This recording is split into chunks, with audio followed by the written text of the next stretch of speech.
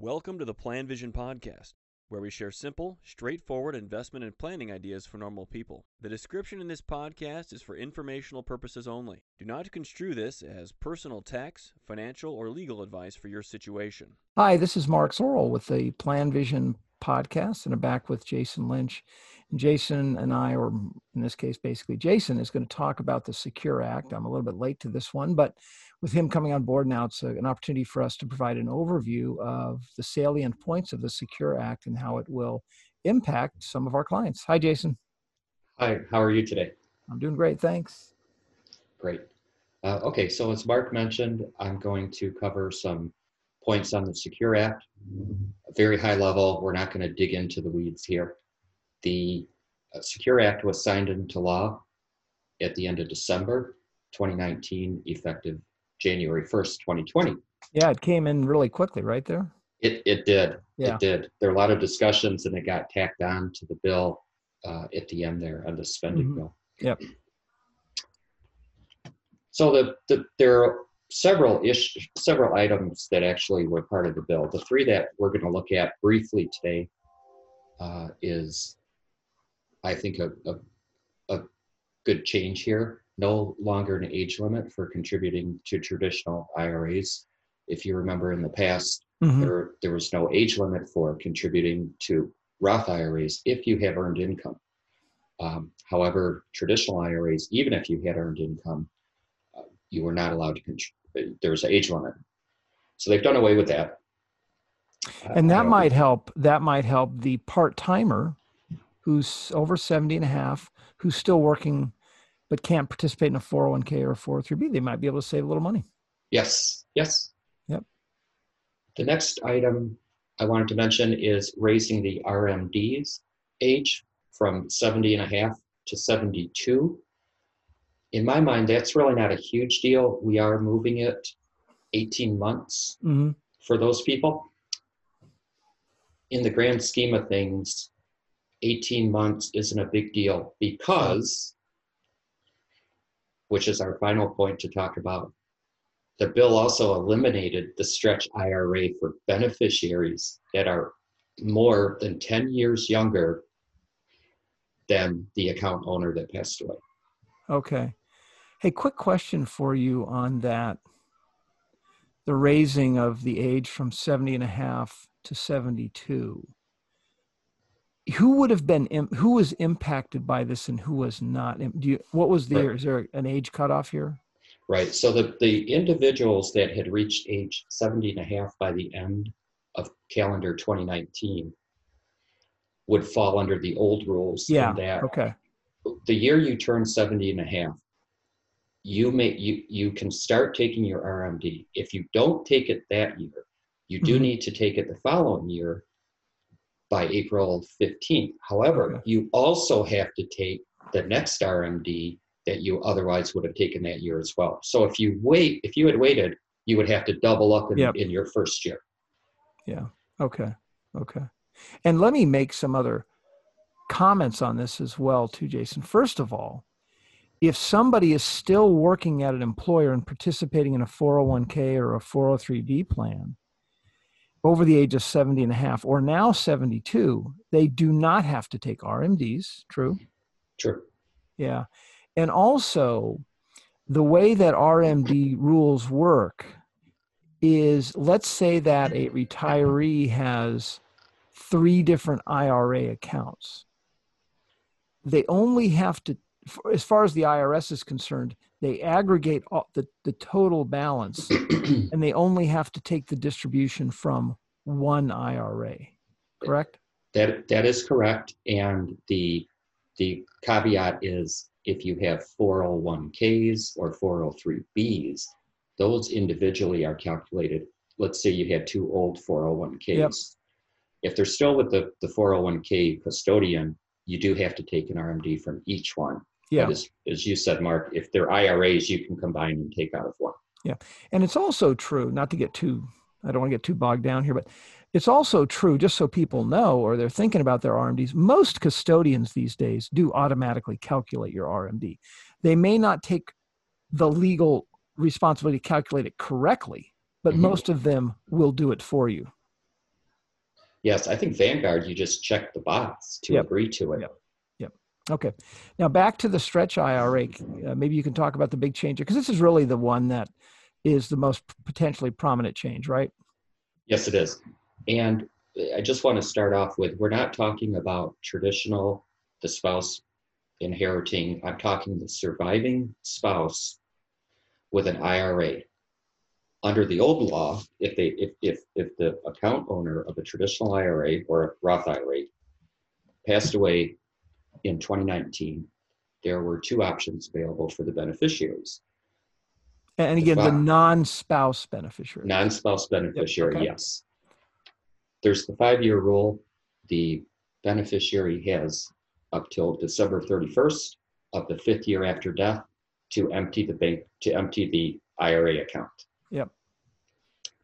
The option 2 would be to take required minimum distributions over the beneficiary's life expectancy following the tables that the IRS provides. Mm-hmm. So that's pretty simple. If you're, say, an adult child, you can either withdraw the money, all of it, before the end of the 5th year, or take RMDs over your life expectancy. And that was the prior rule. That was the prior rule. And do you know were those things revocable? Like once you started the 5-year rule, could you switch, or the lifetime benefit? Oh, okay. Really, the first year after death, when you had to elect RMDs over your lifetime, if you had not taken one out the first year, then you definitely had to empty it by the 5th year, because you defaulted into that. Correspondingly, if you took your RMD the next year correctly, you also, remember, RMD, for everybody listening, are required minimum distributions. You can always take more. Yeah. But you have to take the minimum. Yeah. Okay. Okay, so the big change is for decedents passing away January 1st, 2020 or after. Option 1, we'll call it the 10-year rule. And it's very similar to the 5-year rule, except 10 years. Now, option 2 is C option 1. There is no other option. The beneficiary, must empty the IRA, the inherited IRA, by December 31st of the 10th year after date of death. There's no ifs, ands, or buts for a typical non-spouse beneficiary. Okay. More than 10 years younger.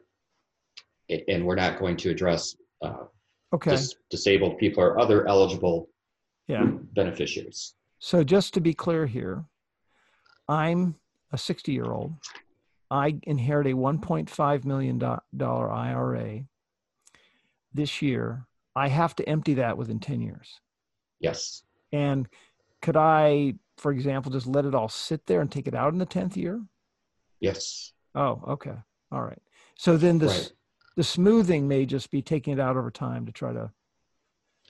Yeah. Okay. Yes. And are you gonna get into some of the strategies? Yeah. Well, we're not going to dive into numbers. We're just going to talk in generalities. So to start with the Roth 401k and Roth IRA accounts, the initial reaction by most everybody is, hey, wait until the 10th year, take advantage of 10 more years of growth. And when it comes out, it's not taxable. Let's say that $1 million IRA increased to 1.5 over 10 years. You take it out, you've got 1.5 million, not taxable. Yeah, and that's clearly for the Roth, because that's tax-free. Exactly. Yes. Okay. But other considerations, even for withdrawing the Roth IRA, might be take out funds earlier to avoid or pay off higher interest debt. You may want to pay off a house, pay for college, credit cards, whatever. Yeah. You may want to take annual distributions so that you are able to max out your Roth IRA, 403b, pre-tax, IRAs, etc. Essentially transferring that into a longer term Roth or savings account. Yep. Okay. That's what you're doing. HSA you could contribute the max to an HSA, and also if your plan allows a mega backdoor Roth in your 401k. Okay. So that's the Roth. The traditional pre-tax are a little bit different. And the strategies for a traditional 401, 403, and IRA accounts. One area I'd like to talk about first is pre-mortem Yep. options. So at that point, we're looking at maybe Roth conversions, even on your deathbed. If if you have power, if someone has power of attorney and they can act on your behalf in your best interest, they may want to do Roth conversions. Famous last words, right? Convert to a Roth. Convert. He said, yes, exactly. And maybe that goes on the tombstone. At least I converted it all to a Roth. I converted before I passed.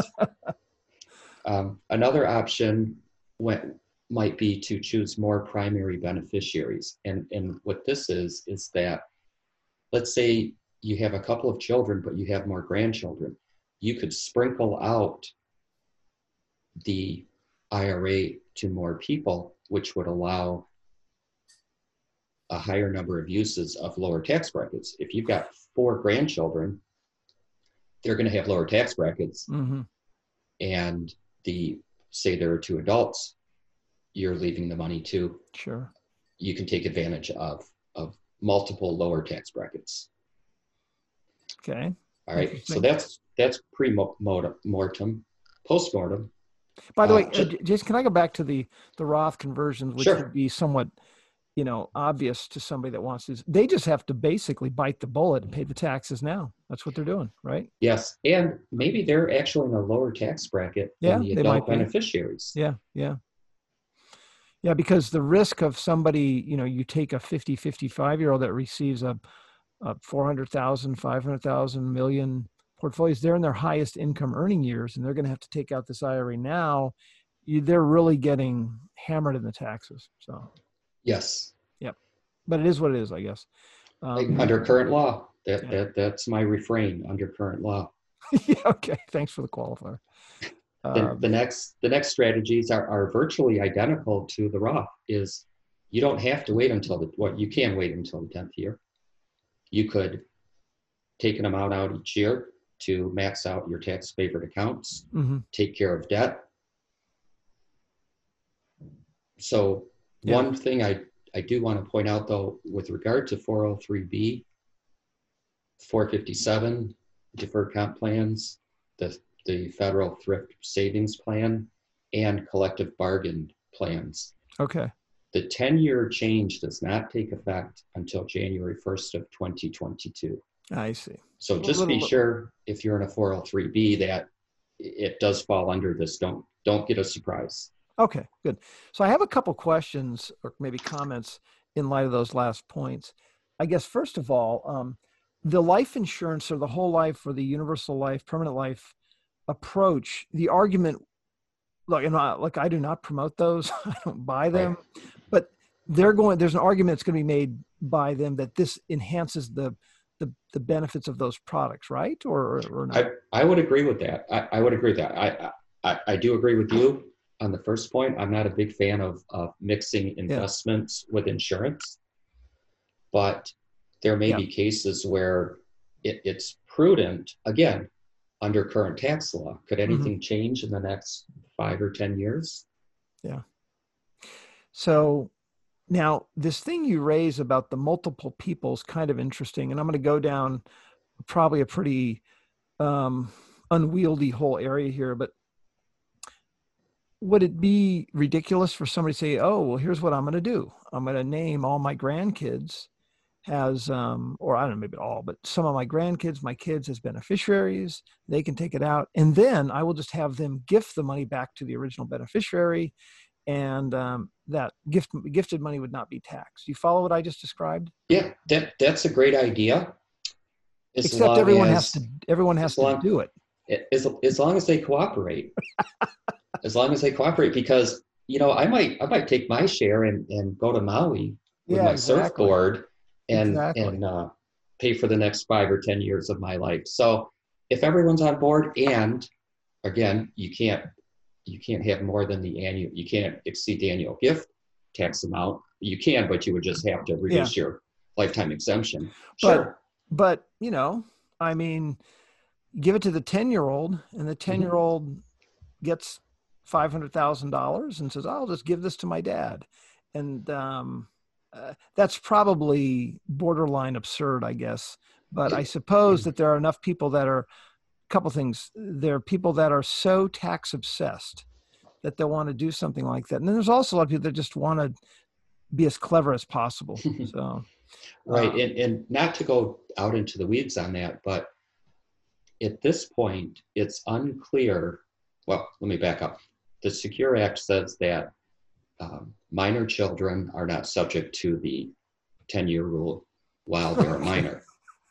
It's when they reach the age of majority. However, the age of majority in the tax code reference in the Secure Act may be up to age 26 because it's kind of tied in with keeping your kids on your medical insurance. Jeez. So it's a little murky, but if it works out that way, the best case scenario is you have your 10-year-old who gets a portion of the IRA.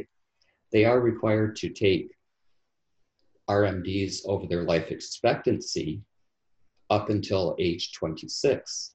At that point, then the 10-year rule does kick in. So we might be talking a 36-year-old. But again, that's still in the lab, and definitely do not. Okay, all right. Nobody act on it. Nobody act. Thank you, Mark. All right. Hey, Jason, this was awesome. Thanks a lot. I appreciate it. My pleasure. Thank you for listening to the Plan Vision Podcast. Let us know if you have any questions or comments on the topics covered.